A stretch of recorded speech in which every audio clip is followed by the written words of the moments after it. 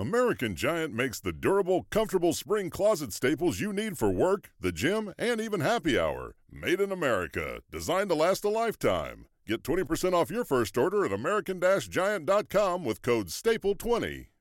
Every team, every topic, everywhere. This is Believe.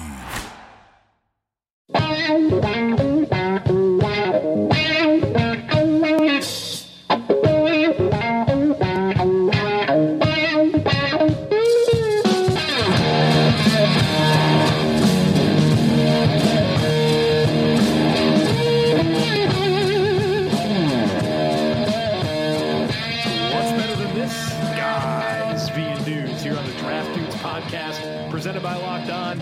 It's Joe Marino and Kyle Krabs from the Draft Network, and we are your hosts here on this Wednesday edition of the show, continuing to recap the 2019 NFL Draft, specifically looking at the Redskins and Giants today. Kyle, welcome. Thank you. I think fans have a certain expectation of what they're going to get on this episode because of my standoff with Giants Twitter. But I think they'll be disappointed, relatively speaking, because I look at these two draft classes combined, Joe. These two teams combined brought home 9 of my top 100 players. So really? It's good. It's a pretty fair representation across the board as far as the talent that these teams were able to acquire. From a general perspective, and this comes from experience, having been the fan of a team that took a quarterback that many people disagreed with high in the draft last year, fans don't want to hear negativity about their top 10 quarterback. They just don't want to, whether it's warranted or not, whether it comes from an informed background, a well-researched opinion. They don't want to hear bad things about him. And so the Giants fans are willing to even go after people for not criticizing a player, but a video about a player. So yeah, that's how it goes, man. It's very true. And so much is to say that if you do have criticisms, you're no longer qualified to have an opinion, and you don't have an educated opinion. If they only knew how much you like DeAndre Baker and Dexter Lawrence. Right. Relative to the general consensus, and that's what we're going to talk about today. This class as a whole, Joe. Should we start with the Giants? We should, because I'm looking further down this list. I know you like Julian Love too, so there's a lot of good picks here from you, except for your disagreements here with obviously Daniel Jones, which is an opinion shared by most, to be honest with you. Right. So let's not act like I'm reinventing the wheel here by picking Jones at 6. I'm going to gloss over Daniel Jones. I'm sure we'll get an excuse to talk about him, but I do want to talk about their other 2 first-round picks, Dexter Lawrence at 17 and DeAndre Baker at 30. I had Dexter Lawrence 37th on my board, but with that said, I appreciate the fact that a team saw what he can be, because I think we're only getting glimpses of what Dexter Lawrence can be as a football player. I want to see him cut a little bit of weight. Yeah. There's no reason for him to play at 340 pounds. I want to see what Lawrence looks like at 320. And I think they've really solidified the defensive interior here. They took Dalvin Tomlinson. He was a second-round pick, right? Yeah. So they've got Tomlinson and Lawrence as 2 heavy hitters in the middle now, and it seems like that's really what they want. They want physical, stout play up front on both sides of the football, and they've got it. They've got that with Dexter Lawrence, and I don't have any problems with this selection at all. But DeAndre Baker, for me, was my second-rated corner in this class. I had him 21st overall on my personal board. They got him at 30, so it's a plus value. And Baker is somebody who, as long as you keep his head on straight and he plays motivated, he's going to be really good. I like what he brings to the table as far as tackling and physicality. And you just can't play. He just cannot be a player that you play off soft coverage and ask and expect him to be able to click and close, because he doesn't quite have that kind of short area explosiveness. But if you let him stay sticky to bodies and play hip to hip with receivers, I think DeAndre Baker has the chance to be one of the best corners in this class. And he was CB1 this year. And I appreciate that, considering they got him at a value lower than where I personally would have valued him and would have considered him as a player. Kyle, the investments by the Giants on cornerbacks in this year's draft is pretty crazy. They invested 4 picks on cornerbacks. Obviously, DeAndre Baker, Sam Beal, who they took in the supplemental draft, forfeiting pick number 71 in the draft. Julian Love, the cornerback from Notre Dame, as well as Corey Ballantyne, a sleeper from Washington, who has all the physical traits you can look for. And so it's interesting because I think this brings up a discussion that someone asked me about on Twitter yesterday about, is the NFL starting to value coverage more than edge rusher? Because when you looked at this defense going into the draft, you had big questions about both spots. And I know that they used a top 100 pick on O'Shane Ximines, which will help their pass rushing situation. But it really feels like that the Giants are subscribing to, hey, we need a lot of people that can cover, and we'll count on that being true and then allowing the time for the pass rush to get home. So I think we're seeing a lot of teams kind of doing this. You can even make a case with the Patriots have done this as well, where it's, hey, we want matchup guys on the back end. And if we can get some heavy-handed dudes that can collapse the pocket and really condense things around the quarterback, that's a philosophical change that we're going with. And I think it's been in the past, it's kind of been that mentality of, hey, we can hide a bad secondary behind a good pass rush. It feels like that's changing a little bit. And the Giants certainly personify that with the way that they attack this year's draft. No question, Joe. You mentioned the help that they recruited in O'Shane Ximines. I don't recall off the top of my head. Were you a fan of Ximines? I think he was about where I would take him. Late day 2, early day 3. Recognize that he does have some skills there, but I mean, the thing about mid-round pass rushers is they typically don't pan out. And so I don't know that we can look at him, even though he's a top 100 pick, and say this is going to be anything more than a situational rusher. And that's kind of how I feel about him. I'm not quite the ceiling that you are. I would not have considered him on the end of day 2. He was firmly a day 3 prospect for me. That was the first pick that they had that felt like an egregious pick. Like, you can justify the Daniel Jones pick, right? You understand the thought process there. You see the parallels that are there. Is it rich? Yeah. Is it too rich for my blood? Yeah. I wouldn't have pulled the trigger there. But Ximines was the first one that I was like, it felt like a gut punch. Like, ooh, you picked 95 and you came away with Ximines. For me, I just think he's got a long way to go as far as I don't think he has elite physical tools. I didn't think he was super consistent as far as playing off of contact or setting up pass rushers. I thought he did a nice job at Old Dominion, really being an alpha on a big fish in a small pond. And all of a sudden, you're not a big fish in a small pond with the New York Giants.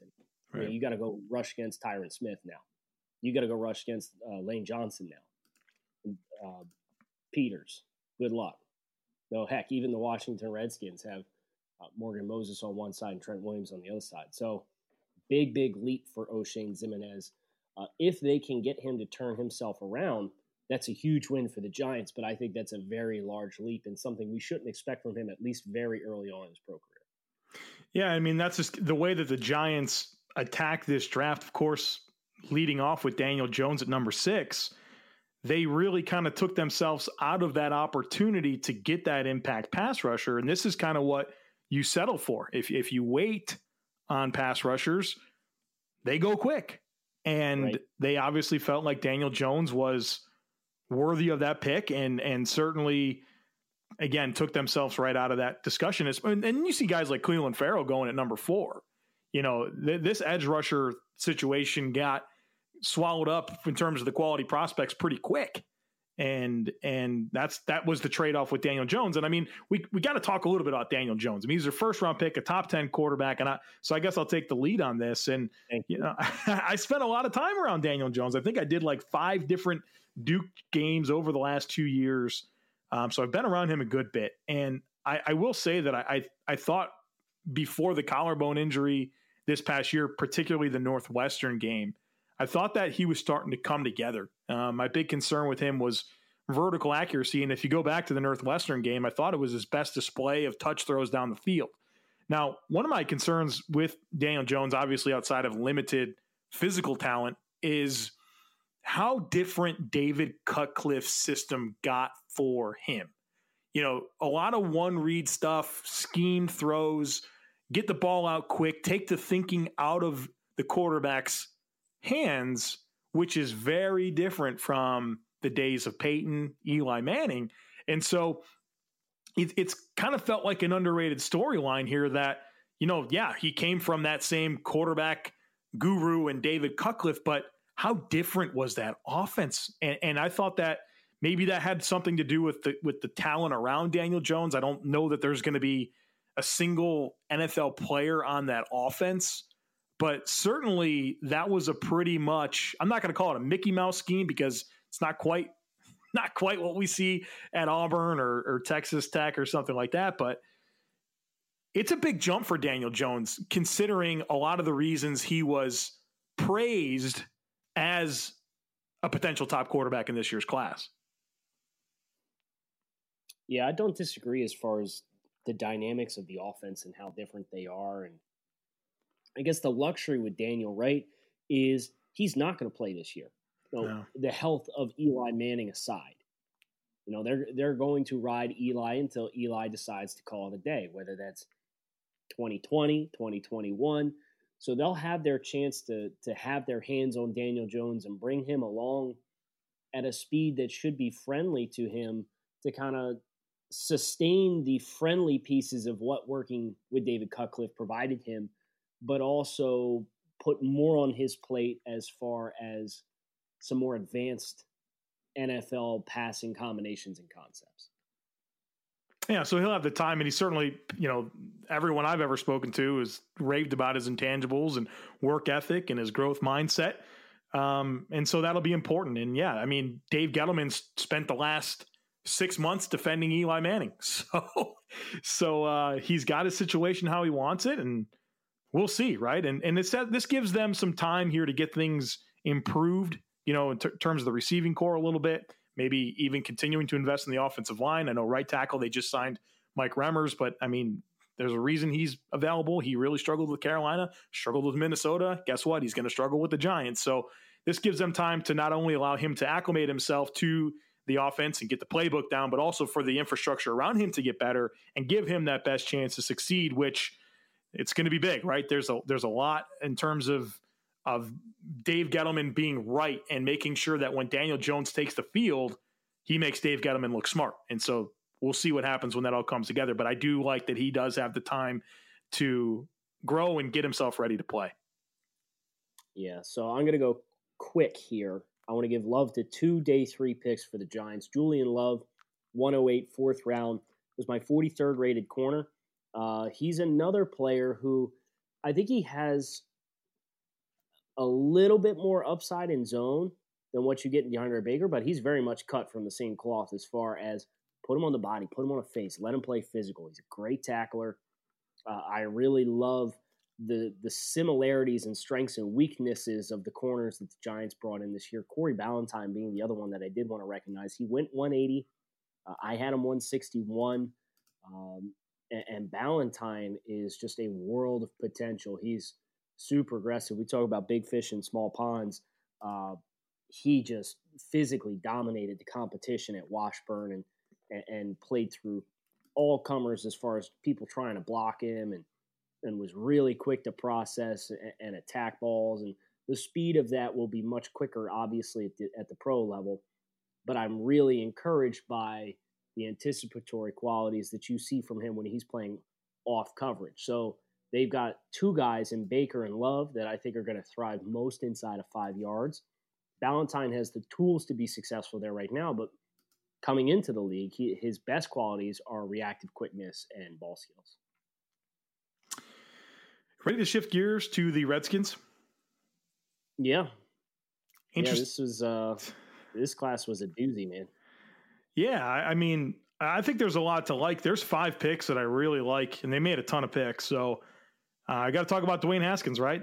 Both of these teams here we're talking about today took first-round quarterbacks. 2 of the 3 2019 first-round quarterbacks are in the NFC East. Haskins to the Redskins, and I like it. I like it a lot. I like him with Jay Gruden.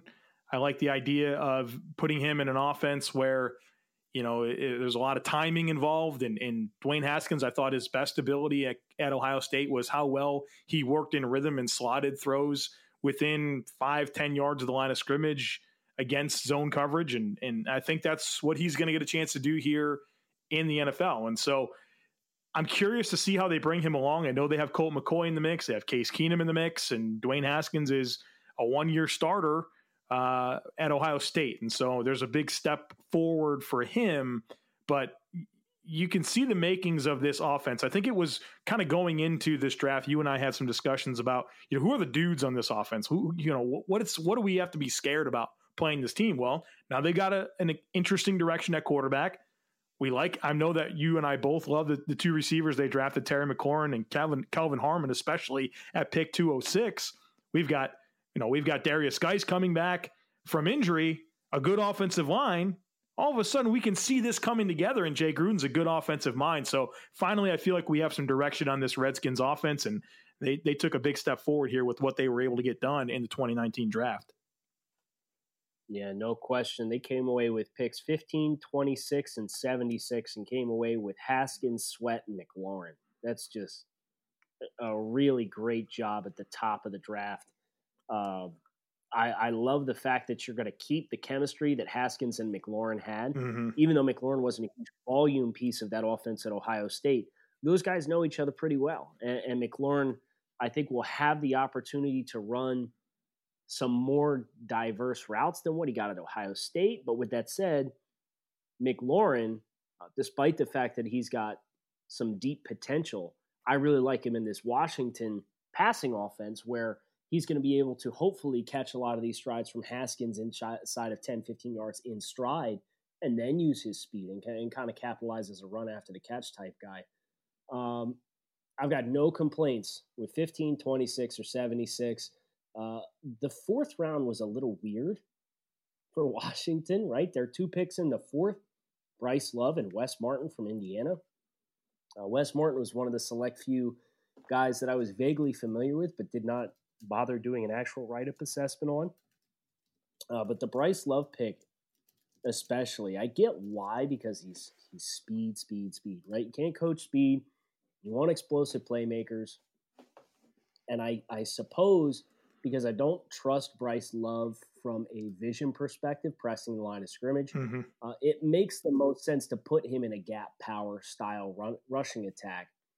But he just, from a strengths and weaknesses perspective, does not feel like the kind of back that Washington would implement. You think about, they got Darius Geis, and then it was, before that was Samaje Perine and Rob Kelly, and who was the Florida back that they had too? Matt Jones.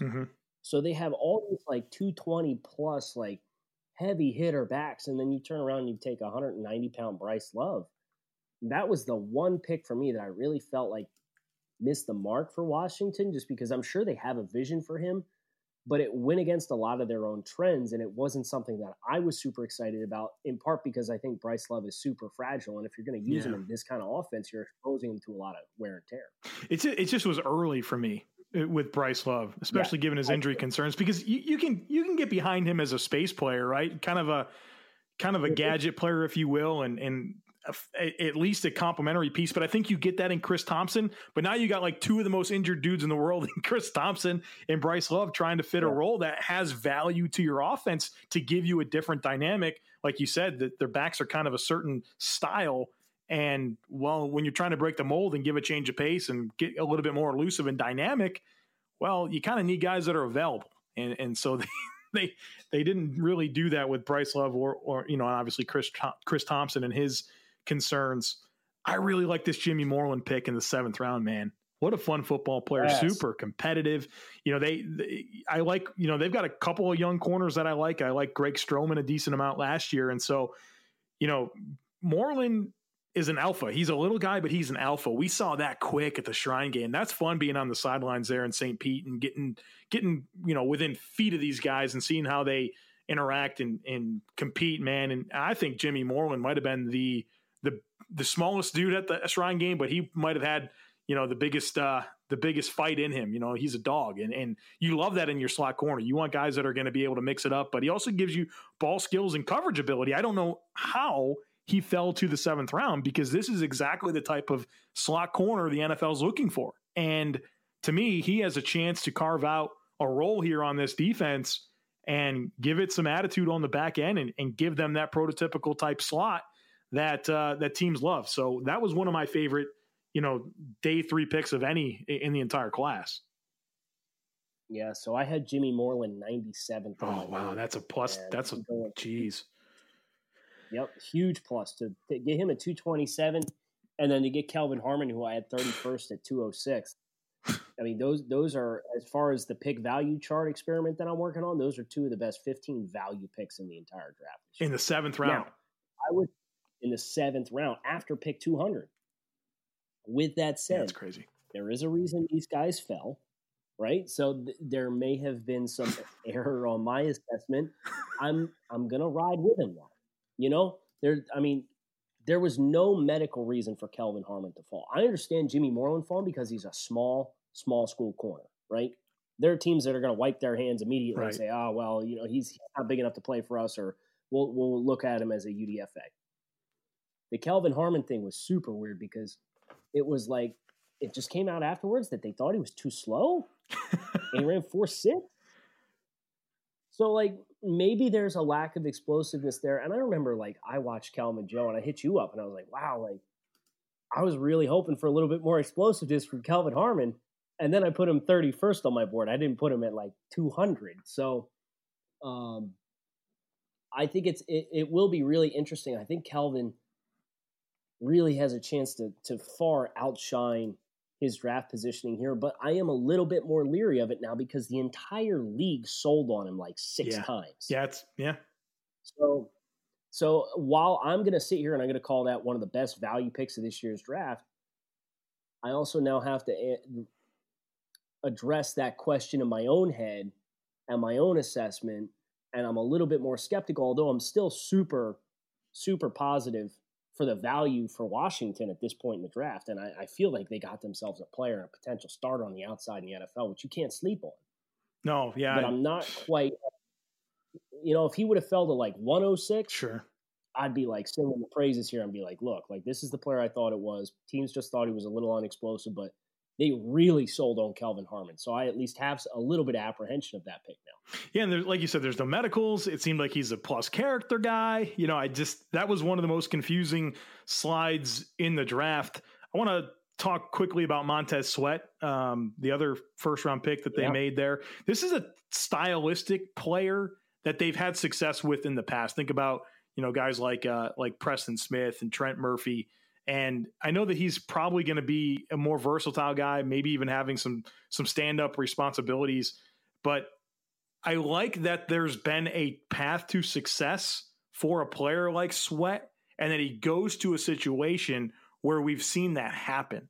And so I had some concerns with Sweat in terms of just lack of real flexibility that you're looking for from an edge rusher, and looking for some more in terms of his pass rush variety. But I think this is the right team to maximize what he can be, and getting him, towards the end of the first round seemed like good value, because up until probably the few days before the draft, this was a guy that people talked about in the top 10.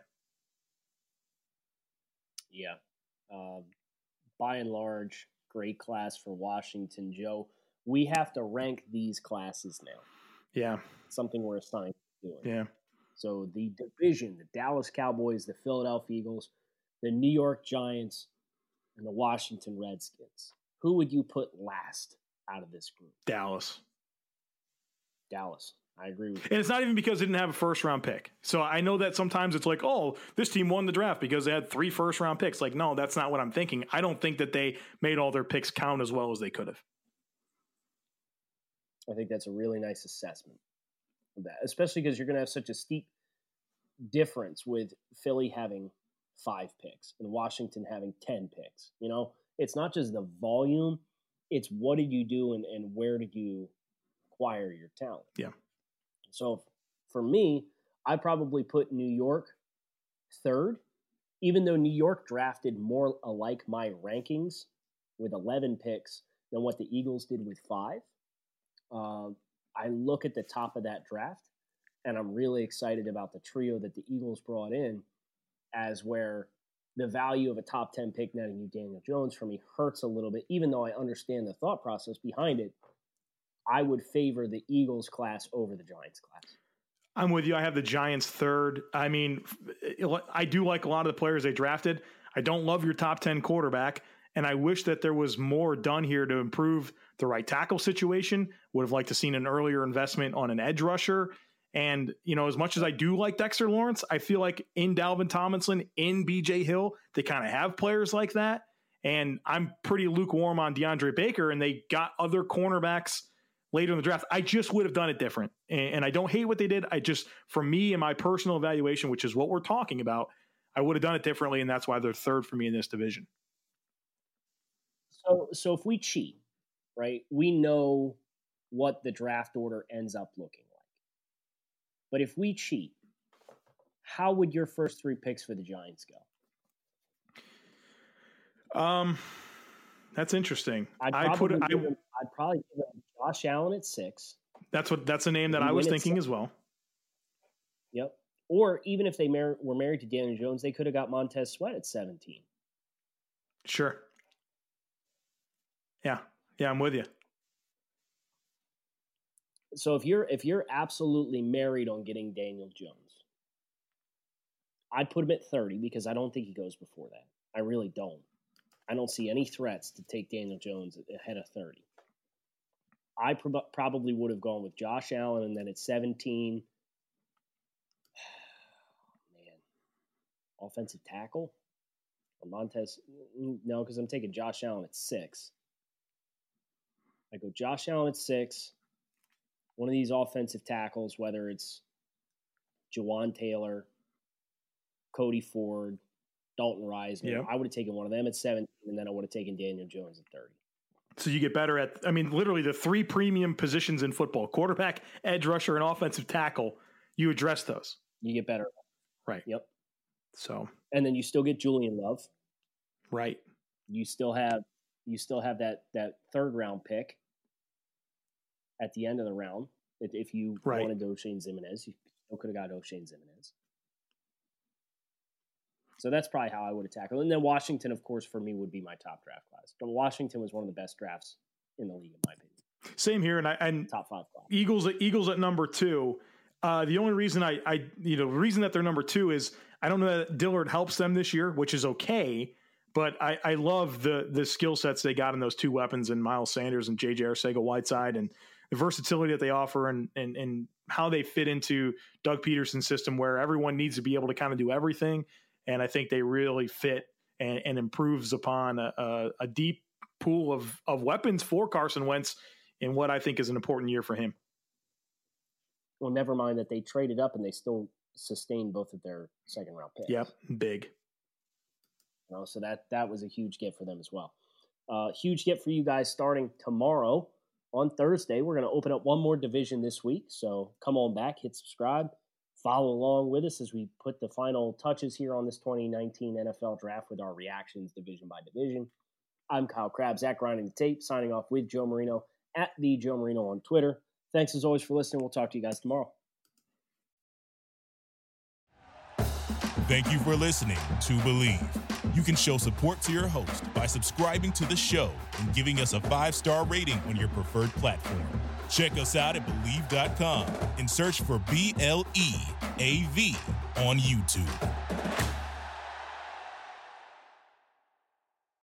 Without the ones like you, who work tirelessly to keep things running, everything would suddenly stop. Hospitals, factories, schools, and power plants, they all depend on you.